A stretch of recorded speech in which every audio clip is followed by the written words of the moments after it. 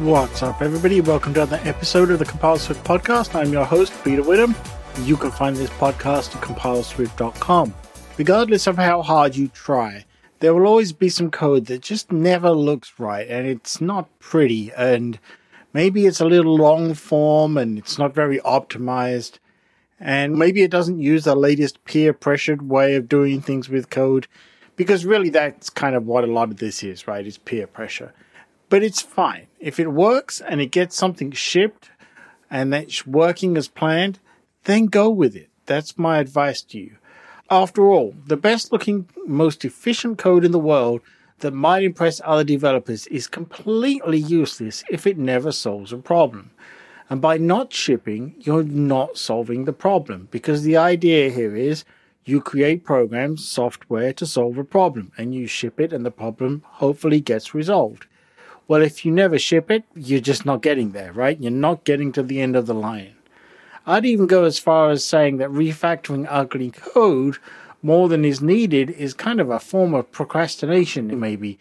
I'm as guilty as anyone of this, because I'll sit there and optimize the code and refactor it many different ways, knowing full well that I'm doing this so that I don't have to wrap it up, ship it to the store, and move on to the next thing, because maybe I don't want to work on the next thing yet. So I'm just as guilty as everybody else. But yes, you should always strive to write good code. Using the knowledge you have and maybe learning a few things along the way, a classic example is probably those overly long and complicated nested if statements. By the way, you know that Swift has a guard statement, right, for this sort of thing. Just want to mention that.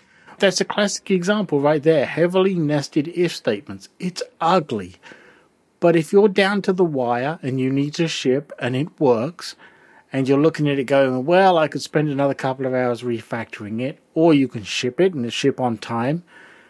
Ship on time is always the best way to go, right? My point here is that if you're anything like me, you will sometimes write things out longhand in code as you work through and solve the problem and figure out what the solution is. Then you go back and try to improve it. And that's fine, but don't overdo it. Find a happy medium and run with it.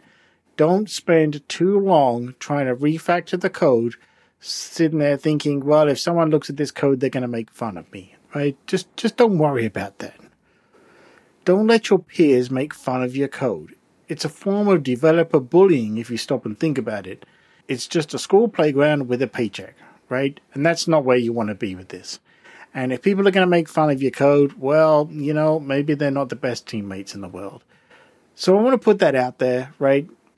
At the end of the day, the lesson here is don't procrastinate and sit there and over refactor your code.